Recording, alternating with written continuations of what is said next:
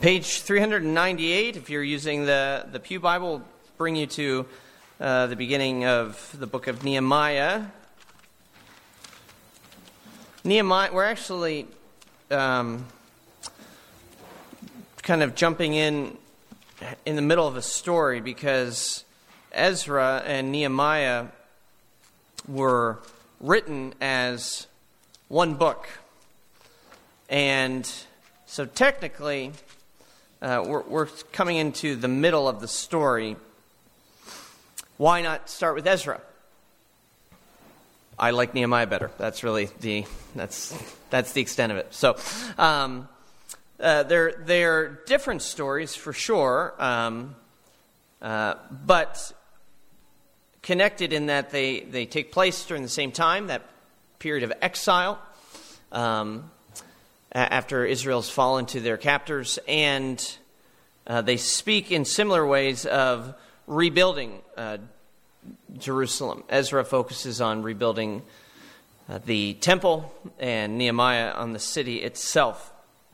But we also did consider some of the import of Ezra when we were looking at the book of Zechariah not too long ago. He ministered as a prophet during the time of Ezra, so we've already got some background there.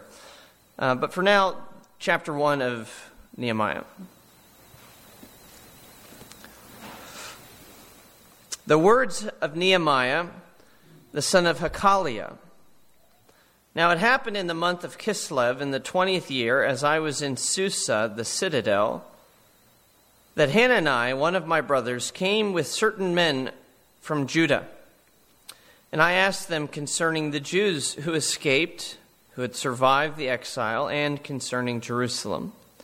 And they said to me, the remnant there in the province who had survived the exile is in great trouble and shame. The wall of Jerusalem is broken down, and its gates are destroyed by fire. As soon as I heard these words, I sat down and wept and mourned for days. And I continued fasting and praying before the God of heaven. And I said, O Lord God of heaven, the great and awesome God who keeps covenant and steadfast love with those who love him and keep his commandments, let your ear be attentive and your eyes open to hear the prayer of your servant that I now pray before you day and night for the people of Israel, your servants, confessing the sins of the people of Israel, which we have sinned against you. Even I and my father's house have sinned. We've acted very corruptly against you and have not kept the commandments, the statutes, and the rules that you commanded your servant Moses. Remember the word that you commanded your servant Moses, saying, if you are unfaithful, I will scatter you among the peoples. But if you return to me and keep my commandments and do them, though your outcasts are in the uttermost part of heaven, from there I will gather them and bring them to the place that I have chosen to make my name dwell there. They are your servants and your people, whom you have redeemed by your great power and by your strong hand. O Lord, let your ear be attentive to the prayer of your servant and to the prayer of your servants who delight to fear your name, and give success to your servant today, and grant him mercy in the sight of this man. Now, I was cupbearer to the king. In Matthew 16, verse 18, the Lord Jesus Christ makes a wonderful, powerful declaration. He promises, I will build my church, and the gates of hell shall not prevail against it. It's a wonderful thing to hear those words from the lips of our Savior, but we should recognize that that was no new promise.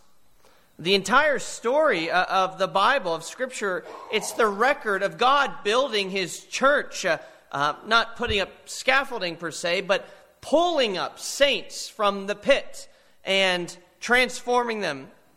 Ever since the fall, he's been gathering and sanctifying and growing his people. We know that truly is the church, not the building, the people. he has been building his church.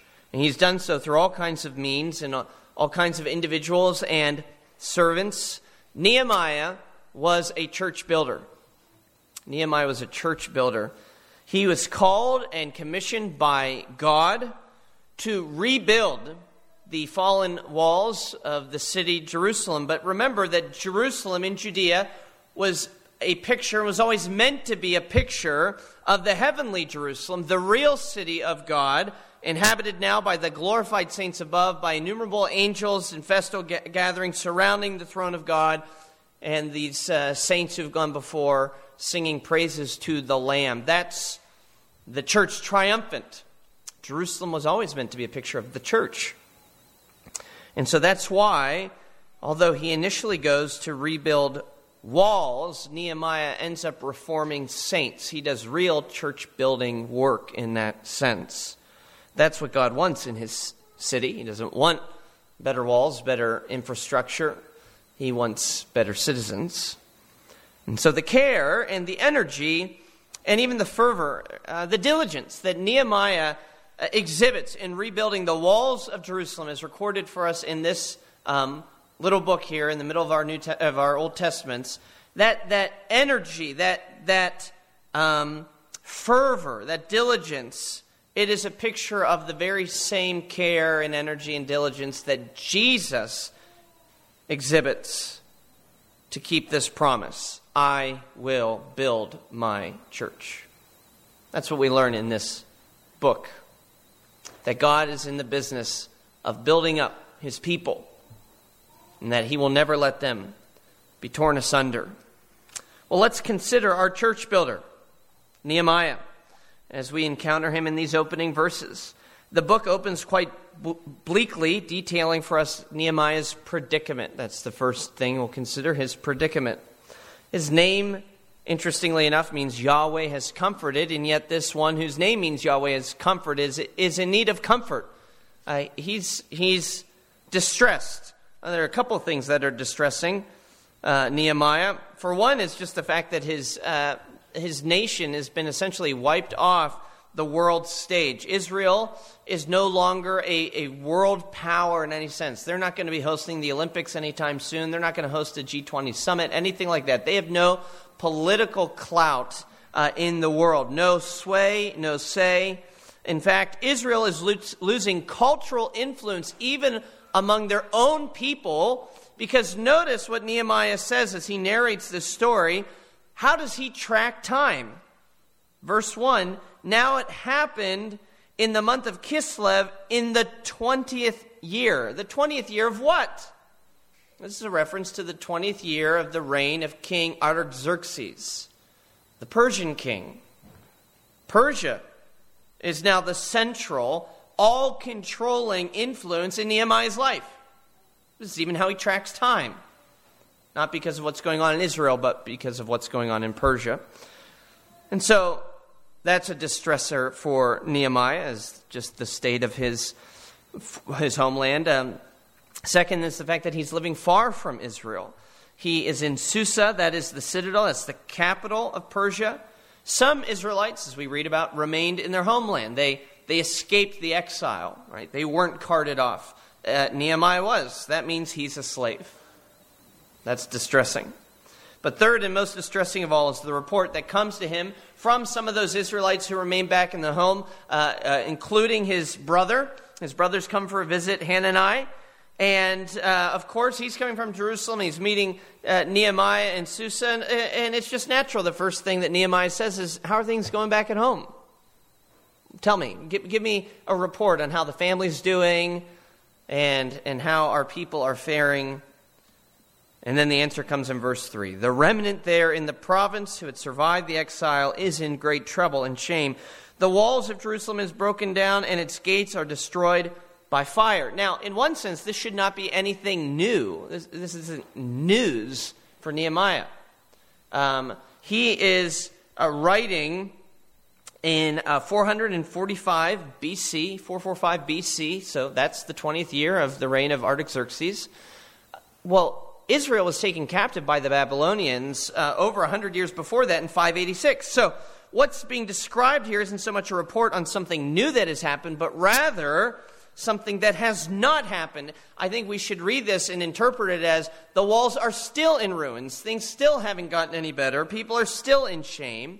Ezra at this point has gone back. He's rebuilt the temple, but the city itself, the holy city, is just a pile of rubble. It is shameful. And Nehemiah is distressed to hear that. And we see that come out in verse 4 as, secondly, we consider Nehemiah's passion. His predicament gives way to his passion, his emotion. Notice how he has such care for God's people and God's city that even though he is far from them and he's far from her, as soon as he receives this news, he falls down and he's moved to tears. Right? Verse 4. As soon as I heard these words, I sat down and I wept and I mourned for days and I continued fasting and praying before the God of heaven. He loses his strength. Have you ever received news like that where you feel like you need to hold on to something to steady you? Because you can't take it in. You've lost stability. That's Nehemiah here. His legs give out. He sits down and then the tears come and they keep coming for days. Maybe you've also experienced that yourself. Maybe you're in a period of mourning right now where you've received news, bad news, maybe a couple days ago, maybe a couple weeks ago. And yet, when the thought comes back, so do the tears. Do you know that kind of mourning? Of course, the greater we love something, when we lose it, I think the greater the mourning will be. That's Nehemiah here. He's fallen down. He's crying and he can't stop. Why? Well, because God's city, the church, God's church on earth, Jerusalem, which is meant to be holy, is in shambles. The people, which are to be prized and protected by God, are harassed and they're helpless. And so he's mourning, he's passionate about his God and the holiness of his God. And he grieves how the people have not lived up to that holiness. He mourns the poor reflection that the church is of her God, that she was a poor host for her Lord and her Redeemer. Because you remember, the temple at the very center of the city is the dwelling place of Yahweh. That's where he dwells on earth. Yet God could not dwell with such a sinful people, and so he gives them up. And this will become explicit in just a few verses. Nehemiah mourns the sin that caused the Lord to leave and, in a sense, abandon his people in that way. You know, there is plenty of sin in the church today that would cause Nehemiah to fall down and weep over. There's plenty of sin in the church today. And I know that because I'm part of the church. And there's plenty of sin in me. There's plenty of sin that would make Nehemiah weep. The church, like Jerusalem, is now the dwelling place of God. That's what changed in the new covenant. It's not this one location.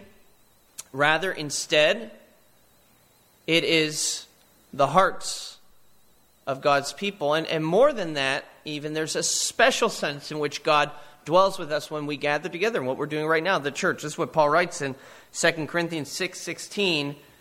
We are the temple of the living God. He's speaking to the church there. He doesn't say you all separately or individually are the temple, although that is true. But we, coming together, we are now the temple of God. And if it made Nehemiah grieve that God's holy place was laid low by sin, should we not grieve the instances where sin has infiltrated the church? When ministers and leaders fall into gross sin. When churches split and divide over petty issues. When false teaching makes its way in and people come by droves and by the hundreds and the thousands to hear a false gospel. Should we not grieve over that? He doesn't just grieve. He also takes on a fast. He quits eating. That certainly is a religious act, right? That's a way in which somebody could express repentance, turning back to God. I'm going to refrain from eating. I wonder, though, for Nehemiah, if it was he just lost his appetite. That's how sickened he was by this. Do you care that much about holiness, friends?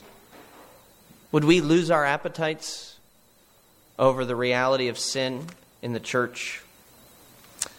Well, what's Nehemiah to do? He's mile ways from Jerusalem. He's just a slave serving in Susa. What could he possibly do to change the dismal situation back home? Well, he can do only one thing, but it's actually the most important thing, and that is he can pray. He can pray. It's the only thing he can do, but it's actually the best thing to do. Abraham Lincoln once said that I have been driven many times to my knees by the overwhelming conviction that I had nowhere else to go. My own wisdom and that of those around me seemed insufficient for the day. That's Nehemiah, driven to my knees by the overwhelming conviction that I had nowhere else to go. So he falls to his knees, and he praise. So we consider, after Nehemiah's predicament and his passion, Nehemiah's prayer. Now notice this prayer has three elements. It begins there in verse 5 through verse 11. And the first is adoration. O Lord God of heaven, the great and awesome God who keeps covenant in steadfast love with those who love him and keep his commandments. He extols God as the great and awesome God. I remember when I was in 5th grade or 6th grade, I had a Bible teacher at our school who said, you may never use the word awesome unless you're talking about God. Because if pizza is awesome, what is God? The Bible says he's awesome. Oh, I remember that still. Because often I think we must have had the class the same day we had pizza day at lunch. It was always about pizza. Pizza's not awesome. Pizza is not awesome. God's awesome. God's awesome. It means that when you call upon this God and you meet this God, you're filled with awe, with wonder. It's like he's mind-blowing. You can't take it all in. He's the God of fear, the God who makes your mouth stop with his power.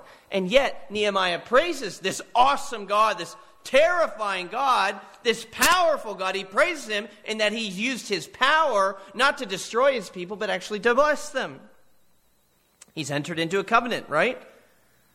The great and awesome God, verse 5, who keeps covenant and steadfast love with those who love him and keep his commandments.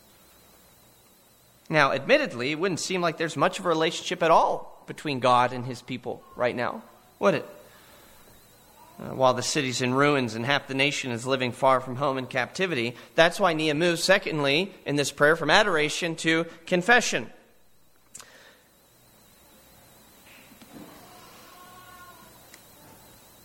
Starting in verse 6.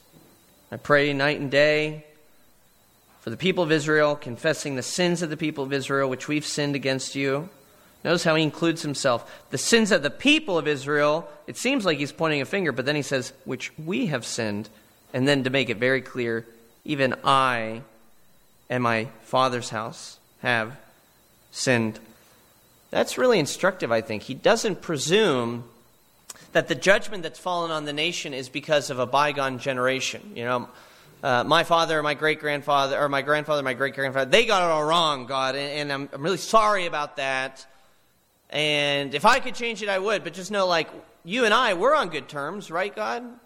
We often read the Bible like that, I think, right? We read the Bible and we think all of the promises are for us and all of the warnings and the threatenings are for other people, right? Me and God, though, we're good. Nehemiah is too realistic. He understands what sin does and how sin needs to be addressed and acknowledged. And this is a key quality for a church builder. If someone wants to set their hand to the work of building up Christ's kingdom, in whatever way that might look, listen, if you want to be part of building Christ's kingdom, You need to know these two things, right? If a pastor wants to go into ministry, he needs to know these two things. If somebody wants to go in the mission field, they need to know these two things. If you want to be involved in the ministry of our church, you need to know these two things very clearly. One, the church is full of sinners, and two, you are one of them. And I am one of them. That's what Nehemiah does here. And he acknowledges in his confession that God has made it clear. God had told them beforehand what would happen because they're sinners and at times unrepentant sinners. And in verse 8, he quotes from just a portion of Leviticus 26 where God says, I'll scatter you among the peoples. If you want to turn there, though, I'm going to read the greater context of Leviticus 26. It's quite grim, but it's filled with warnings. If we begin at verse 14, let the weight of this sink in. This is what God warns the people. If you will not listen to me and will not do all of these commandments, if you spurn my statutes, and if your soul abhors my rules so that you will not do all my commandments but break my covenant, then I'll do this to you. I will visit you with panic, with wasting disease, with fever that consumes the eyes, that makes the heart ache, and you shall sow your seed in vain, for your enemies shall eat it. I will set my face against you, and you shall be struck down before your enemies. Those who hate you shall rule over you, and you shall flee, even though none are pursuing you. And verse 23, skipping over. And if by this discipline you're not turned to me, but you continue to walk contrary to me, then I also will walk contrary to you. And I myself will strike you sevenfold for your sins. And I will bring a sword upon you, that you shall execute vengeance for the covenant. And if you gather within your cities, I'll send pestilence among you, and you shall be delivered into the hand of the enemy. Does that sound like Israel at this point? Living in Persia? How about verse 40? I'll destroy your high places. I'll cut down your incense altars and cast your dead bodies upon the dead bodies of your idols. And my soul will abhor you, will hate you, God says. And I'll lay your cities waste. I'll make your sanctuaries desolate, and I'll not smell your pleasing aromas. He's saying, I won't receive your worship. And I myself will devastate the land, so that your enemies who settle in it shall be appalled at it. And I will scatter you among the nations. Right, that was the line that he quoted. I will scatter you among the nations, and I will unsheathe the sword after you, and your land shall be a desolation, and your cities shall be a waste. What is Nehemiah doing as he quotes that in his prayer? He's saying, Lord, we have no excuses to make. We knew this was coming. I have nothing to hide behind, Lord. I have no excuses I can offer up. We got what we deserve. But here's the good thing. Nehemiah also knows that because God is that faithful God who keeps steadfast love, he knows that God always tucks in a blessing even as he pronounces a curse. And that's why he moves from Leviticus straight to a promise that's found in Deuteronomy 30 and verse 4. If your outcasts are even in the uttermost parts of heaven, from there the Lord your God will gather you, and from there he will take you.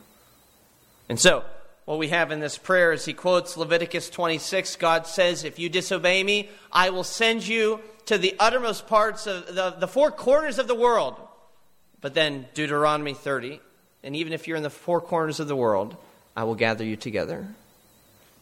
God hiding this blessing, even amidst a terrible curse.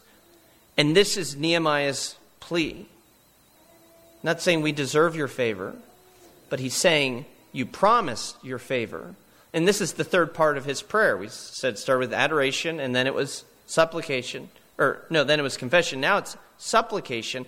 Notice what he pleads. Notice what his request is. It's the best request anybody can make in prayer. He's saying, God, do what you promised to do. Why is that the best kind of prayer you can make? Because God will always do it. Nehemiah pleads the promises of God. He says, you promised to bring us back if we return to you, so bring us back. And I think then there must be then an implicit request in Nehemiah's prayer that God would change the hearts of the people so that they would return to the Lord. He's saying, you said that if we turn back to you, you will gather us back in. So gather us back in by turning us to you. And that's why, as we will find out through the rest of this book, Nehemiah's main mission is not actually to build up the walls. It is to reform the city. It's to reform the people who live there. He is already realizing that a prerequisite to that rebuilding effort is a reform movement. And even that can only come from God. And so he pleads the promises of God. He prays the best way any of us ever could pray. One Puritan calls this kind of praying where you present to God his own promises. He says that kind of praying is showing God his own handwriting. Look, I'm not making this up. You said it. You promised it. God will never deny, never turn away, never say no to that kind of prayer, a prayer that's based upon his own promises to us. And then there's this final supplication in verse 11, which, at least as I read it, I don't know about you, I think it kind of seems like it comes out of nowhere, a little odd.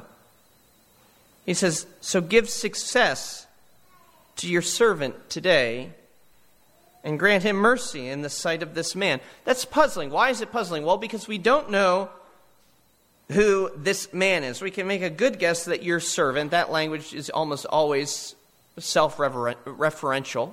It's talking about me. Give me success in the sight of this man. Who is this man, and why does Nehemiah need success in front of him? And the reason that it's puzzling is because we don't yet know what we're going to find out in the very last sentence of the chapter, which is the fourth and final thing this evening, Nehemiah's position. Nehemiah's position. Where he says, now, I was cupbearer to the king. This is the man that I'm praying about. Give me success in the sight of the king. Why does he need success in front of the king? Well, I'll tell you, Nehemiah says. It's as though he's finished praying, and now he turns to the audience and himself, and he says, you see, there's something you don't know about me that I should probably let you in on at this point in the story. I have an interesting job. I have a unique situation here. I'm cupbearer to the king of Persia. It's a simple statement. It's almost like a throwaway comment, but its brevity hides its massive significance. What's a cupbearer? Well, it's not a small job. It doesn't mean he's a table server. It's actually a very high position, a very lofty position. The cupbearer was the person in charge of ensuring that the king's personal chalice had not been poisoned. And this is something that Artaxerxes would be really keen on, because a number of Persian kings before him had in fact been poisoned. And so the cupbearer would, as they prepared the meal, would take the wine first, and he would take a sip, and then everybody just kind of stares. I think they probably count. They're probably thinking 10, 9, 8, 7, right? Okay, it's good. Now give it over to the king. Tough job, right? And you would think, oh, well, surely they just give that to some menial nobody, right? I mean, if they're going to die by being poisoned, you don't want to give it to somebody who matters. But it's actually the opposite. You give it to somebody you trust. It's a high position. Why is that? Because although this person has the highest risk of being killed through being poisoned, they also have the greatest opportunity to do the poisoning themselves, right? They have that moment where they're holding the chalice. Nobody else is. So that's why the cupbearer was somebody that the king trusted, almost more than anybody else. Not that they were an advisor, per se, but they definitely had that trust of the king. And it was a position of great access to the king. And you would think Artaxerxes, he would have a Persian in that position, not a Jew who might hold a grudge against the king that, we've been in captivity all these years, and I'm really getting tired of it, so maybe I'll just throw some or spill some arsenic into this Chardonnay here, and just see what happens. Clearly, Nehemiah's character had won him over to the Persian king, and now we understand his prayer a little better. He's praying that the Lord somehow would use his access to Artaxerxes to aid in the restoration of Israel. So, what's Nehemiah doing for his readers? Why does he add that line there right at the end? Why does he wait till that moment to tell us? Why does he close out chapter 1? Now I was cupbearer to the king. He's teaching us a lesson.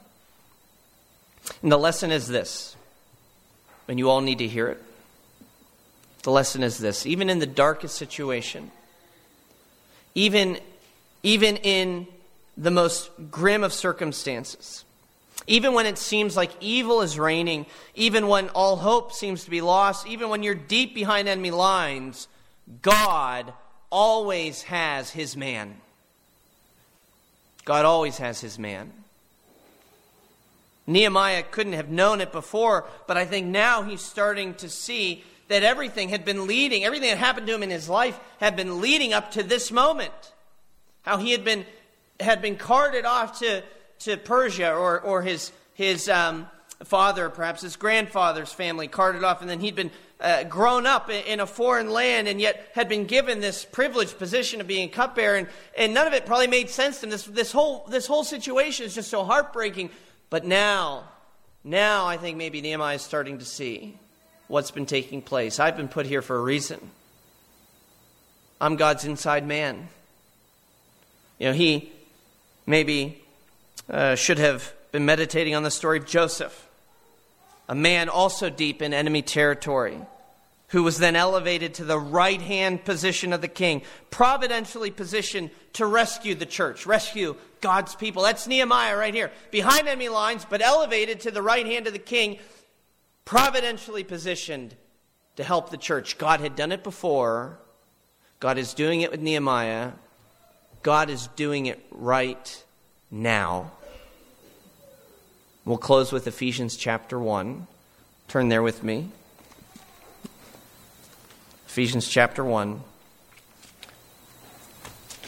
and verse 20.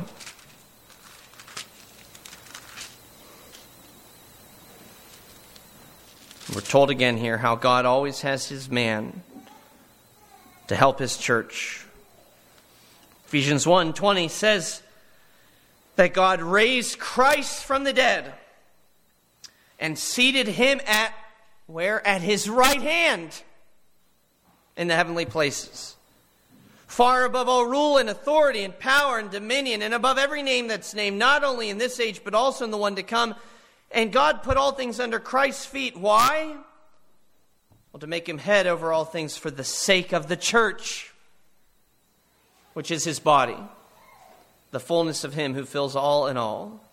And so, dear Christian, as you look to the state of the world right now, as you see what appears to be the ever-increasing presence and power and persuasiveness of sin and sinful idolatries, as you see the onslaught of the forces of hell, find hope in the fact that God has his man right where he needs to be, at the right hand of the cosmic throne, perfectly situated to help his church and to build his church.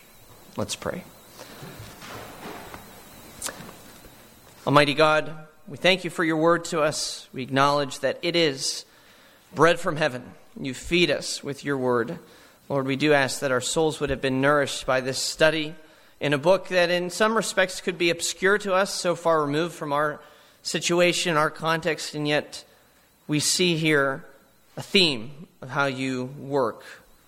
We learn more of who you are, who you've always been, who you always will be, a God who is ready and able to aid his people, to build his church even up to perfection, to the day of glorification. We thank you for that. Would our hopes always be in the one who sits at your right hand, the one whom you have placed as head of the church, and indeed head over all things for the sake of the church.